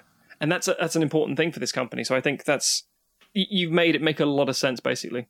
So I think it's a solid fix, personally. I have only two little things, but yeah. Yeah. I really like tying it into, so Ariel basically inheriting her mother's attraction to the human artifacts thing. That's cool. Because that's such a big part. And as we mentioned, part of your world moment in the first one is such a big part of that. And it's insane that nearly wasn't in the film. But, and I really like how you have that. That's almost like her honouring her mother in that little lantern and that little moment. So you have that. As we said, 3 doesn't affect 1 in any way at this point. But in this version, that makes her interest in that way more significant and more personal. Yeah. So it actually makes the first one better and more interesting and gives it more gravitas, which I think helps a lot. Also makes King Triton way more of a dick when he blows half of it up. yes, it does. Yeah, true. Yeah, I when I was going into watching this and so many. There was a certain point in Disney history before kind of things like the Bechdel test became a known thing, where the only Disney film where the parents of the title character were both alive and present at the end of the film was 101 Dalmatians. Jesus. Jesus Christ. And so, that doesn't surprise me. Like, obviously, you watch Little Mermaid and there's no mention of her mother whatsoever. And her dad is kind of a grumpy dick. And so I was like, oh, that makes sense. Like, clearly at some point they've lost the mother, and so that... Don't talk about it. And he's sad.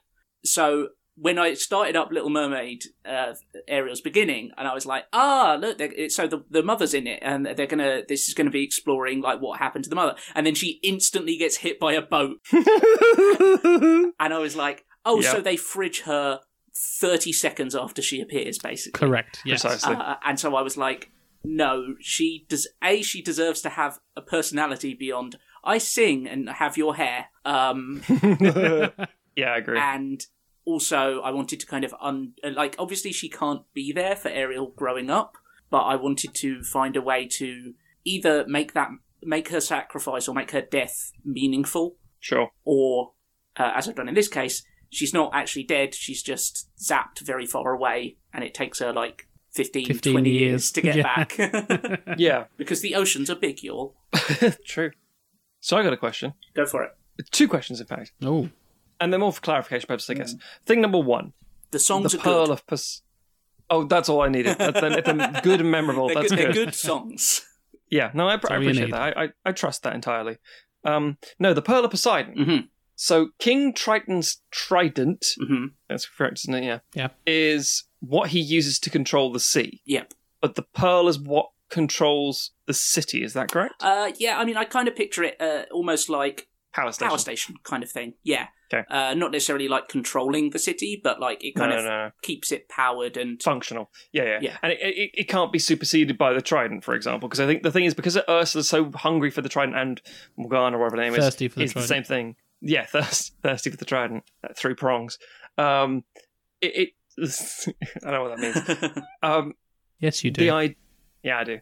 Just the concept, I guess, that's the most powerful thing, but this is the most important thing in this moment. Yeah, Because that makes guess, sense. I get the that. thing, it's the thing that could do what Scylla wanted to do, which was the kind of the transport it down to the bottom of the ocean. Whereas Okay, that's good. Good. The trident is probably more powerful, but in different. Its power is expressed in different ways. Yeah, because you haven't just done the same thing again film-wise, and I like that. It's still, I want to take the artifact thing. Yeah. But that's the nature of these kind of films. I just like that it's not the same thing again, which is good. That's the thing. Thank you for clarification.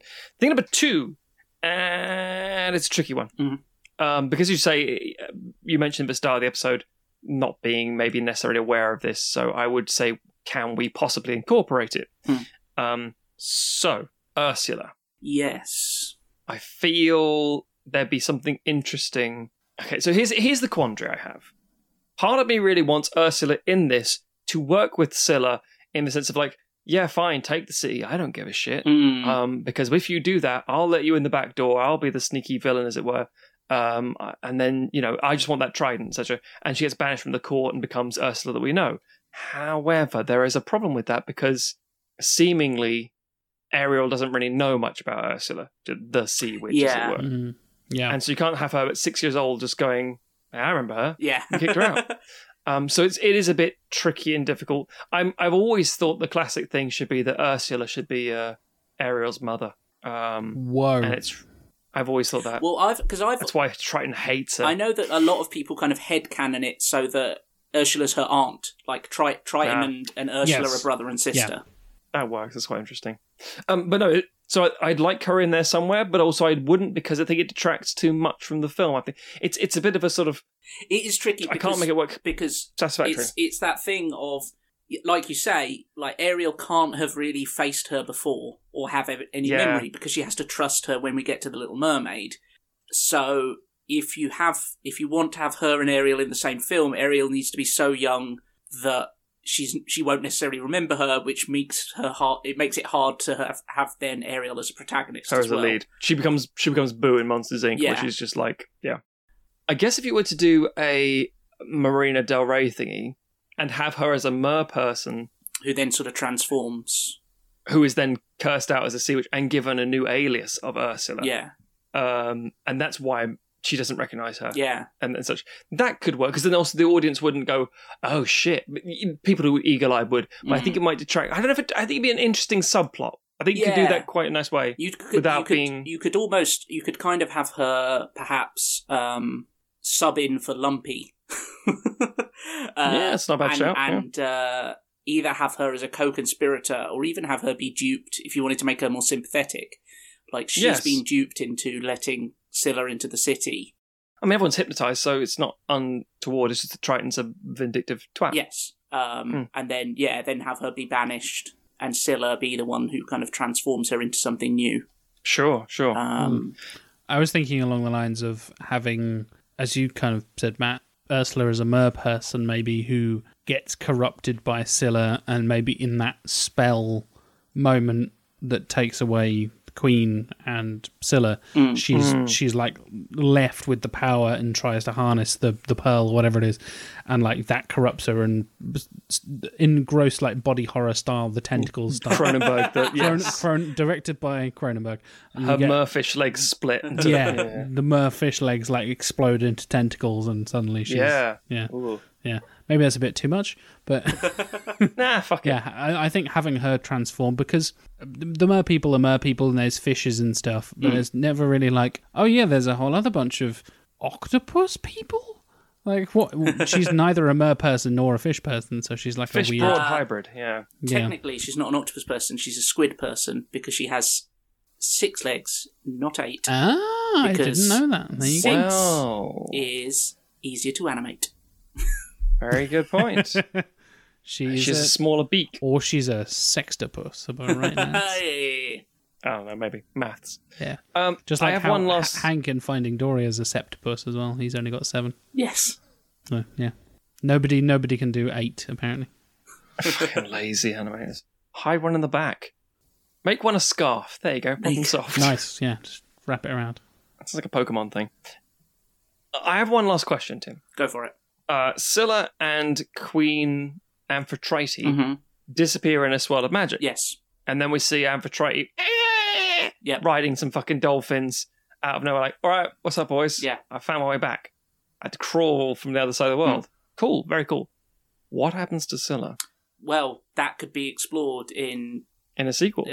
Potentially. Oh my god. Sequel prequel. Or a Disney Plus series, perhaps. Bring back the Little Mermaid cartoon. They did do an animated prequel series as well, which we didn't really touch upon earlier. Yeah. But was it a prequel, or was it... It was, yeah. Oh, of course it was. It's young Ariel. She's still a mermaid. She's still a mer person, exactly, and I looked that up, and it only had like 18 episodes or something like that. Correct, yeah. I think it's 20 something, but yeah. And I thought that had lasted for ages. I have no memories of like what happened in individual episodes. I just remember there was a boy merfish about a little bit younger than Ariel, and they were like pals. I mean, and that's classically the way things were shown on television at the time when we were kids. I thought Bucky O'Hare had like 9 seasons. Yeah. It didn't have like 10 episodes. Yeah.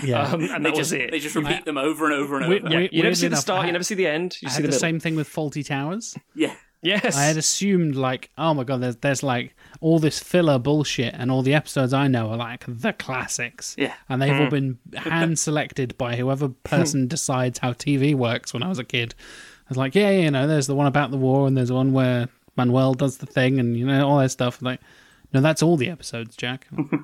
What? Yeah, there's like 7 of them. What? The fuck? No. It's a legacy spanning, hugely influential British. Nope. There's like 10 episodes. Yeah. Oh, okay. Well, we just repeat everything. Yeah, we just replay the same 10 for the last 35 years. So that's it. It's like, I mean, we did have lots of shows like Dad's Army that went on for like 9 seasons or something stupid, but and British TV has kind of become infamous for doing that with like The Office and Luther and Sherlock and stuff. Will being like, it's a 3-episode season. Like, what do you mean? That's not a season. That's just 3 episodes of something. Yeah. Yep. Luther, that's a prelude. It's a 1.5 episode season. Yeah. What? No, that's not how that works. Not tough. Yep. But they're basically 2 films. It's like, wow. Yeah, and America's like a 36 episode season, and they're all 22 minutes. It's like, fucking hell. I think I prefer the shorter ones, but still. Then there's anime. Yes. And anime, yeah. You like that One Piece? Speaking of pirate ships. Yeah, exactly. Yeah, One Piece, the title that does not reflect the contents whatsoever. Yeah, one piece of a show that is never ending. So, I like this, Tim. Mm-hmm. I think you've done a good fix. I think it's a good balance of... It's not more grand than the first one in that prequel sense of like trying to exacerbate and, the it's also good enough for when like this contemporary audience who are watching it now won't say like, that's dull. I think it's decent. It's also a new Disney film rather than just a remake of an old Disney film. I mean, like a live action Little Mermaid is probably coming at some point, but more importantly, this doesn't feel like that. It feels like another adventure, which I think it would work in its favor at the time of release. Subsequently, where you got like people saying, "Oh Christ, yeah, Maleficent 2. Okay, fine, that's a new property." And okay, yeah, if I had live action Lion King made all the money and all that sort of stuff, and live action Aladdin disappointed some people, pleased others, etc., etc., etc. Like we're doing a Little Mermaid prequel. Oh, live action Little Mermaid film. Yeah, we're doing that, but this is different. Like, oh, and you might get people actually more genuinely invested, more interested. And also, we're doing it in this animation style. Oh, very interesting. So I think that's. You've made 2 or 3 key choice elements, shall we say? And I think doing that is very crucial to this film's success, in my opinion. Yeah. I had like a few kind of key things that I wanted to do going into it. I considered having the sisters play more of a role. Like, I kind of at least wanted them to have. Again, they don't really get arcs just because there's 6 of them, which I know comes from the Hans Christian Andersen thing, but like, Jesus Christ. But they each have kind of a thing that they want to do at the beginning, and then we get to see them do that thing, and like, there's a distinguishing, one of them's kind of the slightly sporty one, and one of them's the slightly bookish one, and kind of... Spice Girls? Yeah, there's baby Merspice, and sporty Merspice, and scary Merspice. Yep. So I kind of wanted that to at least have clearer distinctions between them. Sure. And no one's going to be expecting it because, let's face it, in Little Mermaid 1 and 2, they're not that developed, so no one's going to go, hey, this is a bit outrageous. Yeah. Fuck it. I mean, maybe Kingdom Hearts has, like, a version, I don't fucking know, but, From having a quick look around, they remain fairly poorly fleshed out across every version. I feel like you have to do their thing, like maybe you do the animated series, which is like a spin-off of just the sisters. Yes. And Ariel is like a tertiary character to whatever.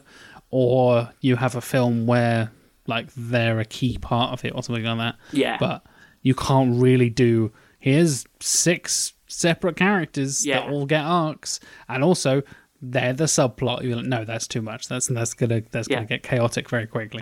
And also because we treated them as a unit initially, their character designs are pretty similar. Oh yeah, they're just interchangeable hair colours at that, and tail colours at that point. Yeah. I mean, my dad is one of 7, and I feel like they're all different types of the same. Tail? I don't think I've ever seen my father's tail, thank you. Then maybe you're the melody of the family and you don't know your father's a mer person.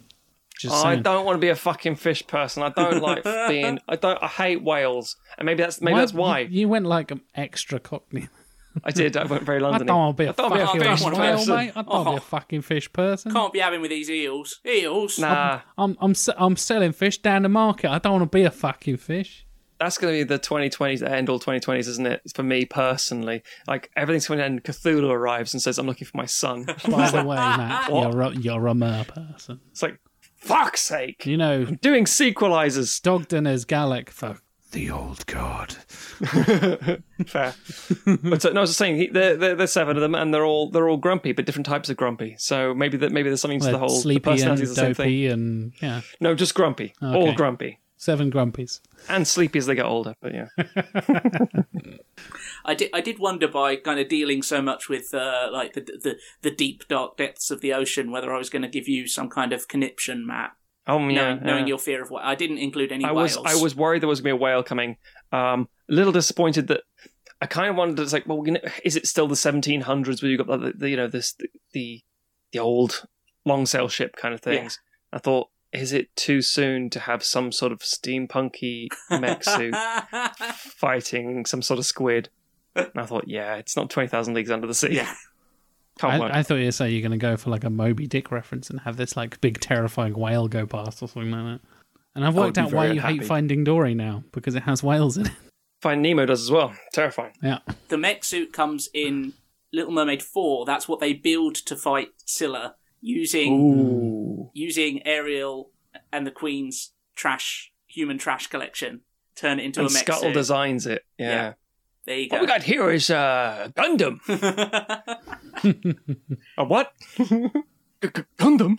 Yes, I think this is a genius plan. You have seven different ones being piloted by each of the sisters, and then they combine into a giant. So they're the Spice Girls and a Voltron. Tim! Or a Power What Rangers. are you doing? I can only get so erect. Jesus Christ. Thank you, man, that's Krieger. a great... Jesus. I feel very Kriegered. I was told that. You're the Krieger of mer people, Matthew. Yeah. Well, with that terrible prequel fixed, that pretty much wraps us up. Well done, Tim. You fixed a big pile of shit and made it much more interesting and much more digestible. A long string of fish poo. Oh, they do that, don't they? They poo as they swim and it like goes blah, blah, blah, blah, and like trails out. Do mer people do that as well? Yeah, of course they do. Got fish bodies. Yeah, they have they have the bodily functions of fish. That's real weird. Yeah. But they don't have. But they, the internet has told me that you just pull the fish body down like trousers, and there's an arse and vagina there. That's how the internet tends to get around it. I imagine. 34 little. Oh God! Oh no! Stop typing there, Jack. If any of you have opinions about The Little Mermaid 1, 2, or 3, or the short-lived animated series for some reason, then you can hit us up on social media. We are Sequelizers on Twitter, Instagram, Facebook, all that good stuff. If you want to email us, we're sequelizers@gmail.com. And yeah, they're the easiest ways to get a hold of us. If you want to find anything else and contact me on Instagram directly, you can go to JLW Chambers on Twitter, Instagram, not Facebook. Don't be a creep. But the other two are fine, and you can discuss terrible Disney prequels with me all day long if you like. And the fact my partner Emma will probably chime in on that since she's a lot more knowledgeable about the Disney canon than I am. But yeah, if people want to argue about the possibilities of mer reproduction with you, Matt, how would they do that? Great lead in. You can go to Twitter or Instagram with those various bits and pieces. Follow me, STOGHZ Stogs. You can go to theredrighthand.co.uk and see the reviews I've been writing. I've got a backlog of things I actually need to get written up, and I probably will get around to that at some point. Including the Disney Plus exclusive Little Mermaid 3 from November 2019. It'd be a high-singing review. It's a good film, by the sounds of it. Lacked a Vin Diesel, if you answer me. Lacked a Vincent Diesel. And he could have cameoed or something. Yeah, he could have cameoed as a flounder, an actual flounder, a flat bottom feeding fish with two eyes on the side of the face going, hello. Anyway, I can see Vin Diesel voicing a barnacle. Ooh, yes. Yeah. Yes, good. Joking how about it's all about the family, and then there's like thousands of barnacles all go, yeah, it's about the family. Actually, I think I like him as a barracuda. Moving on.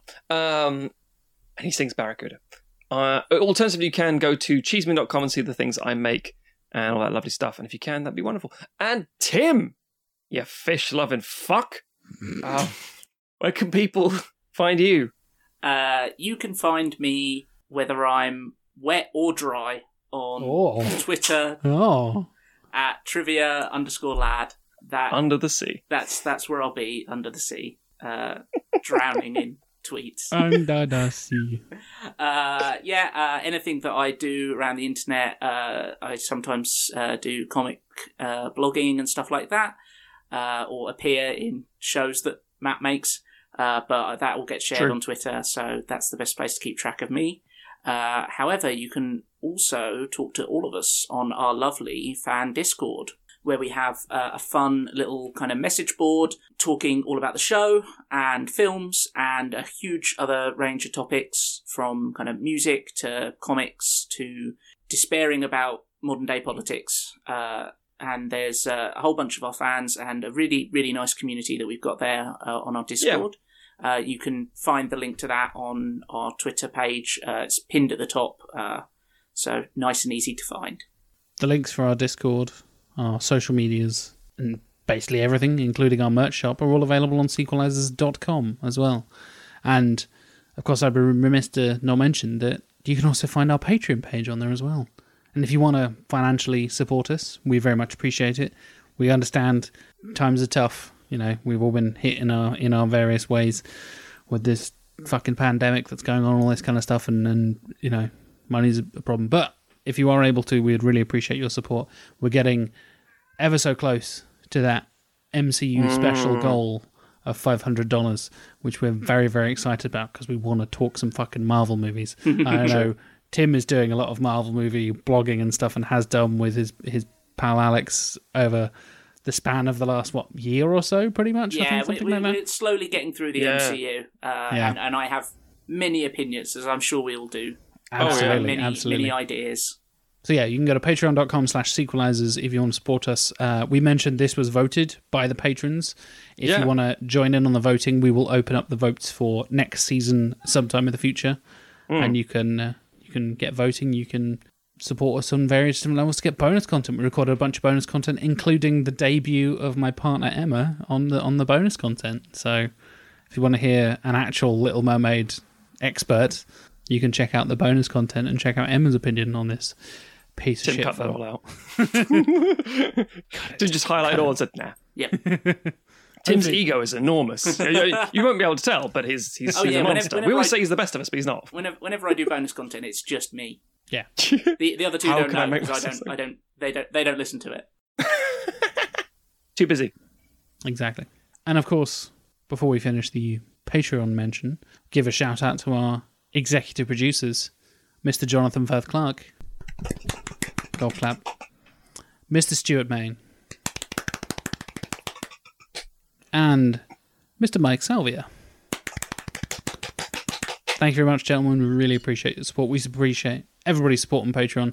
And if you're not able to support us on Patreon, you can, of course, share us on social media, review us on Apple Podcasts, help us get our rating up there, give us a 5-star review, and all that good stuff. There are a few other ways of reviewing it, but I think, as Tim mentioned before, that's kind of the one that actually trends and actually gets the numbers moving and all that kind of stuff.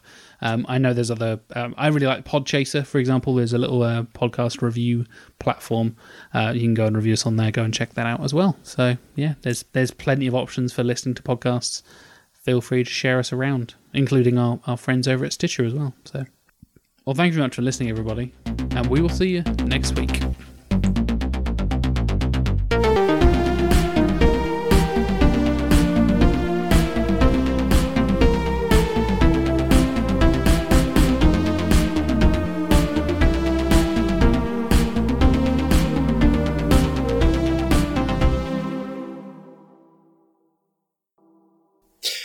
You ever thought about reading Under the Sea as like a beat poem? Have you got the lyrics up right now? Oh, I can find them. I'll get it right now. Hold on. The seaweed is always greener. It's somebody else's lake. You dream about going up there. But it's a big mistake. Just look at the world around you. Right here. On the ocean floor. Such wonderful things surround you. What more is you looking for? Under the sea. Under the sea. Darling, it's better. Down where it's wetter. Take it from me. Up on the shore, they work all day. Out in the sun, they slave away. While we devoting full time on floating under the sea. Down here, all the fish is happy. As off through the waves they roll, the fish on the land ain't happy. They sad, 'cause they in their bowl. But fish in the bowl is lucky. They in for a worse fate. One day, when the boss get hungry, guess who gon' be on the plate?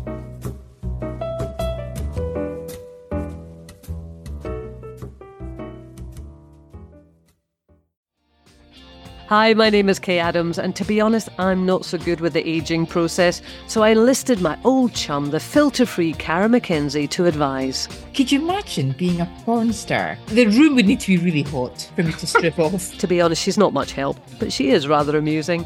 And along with some great guests, Joe Brand, Andy Oliver, Anton Dubeck, Ruth Langsford and Craig Revel-Horwood, darling, we are learning how to be 60. Listen wherever you get your podcasts.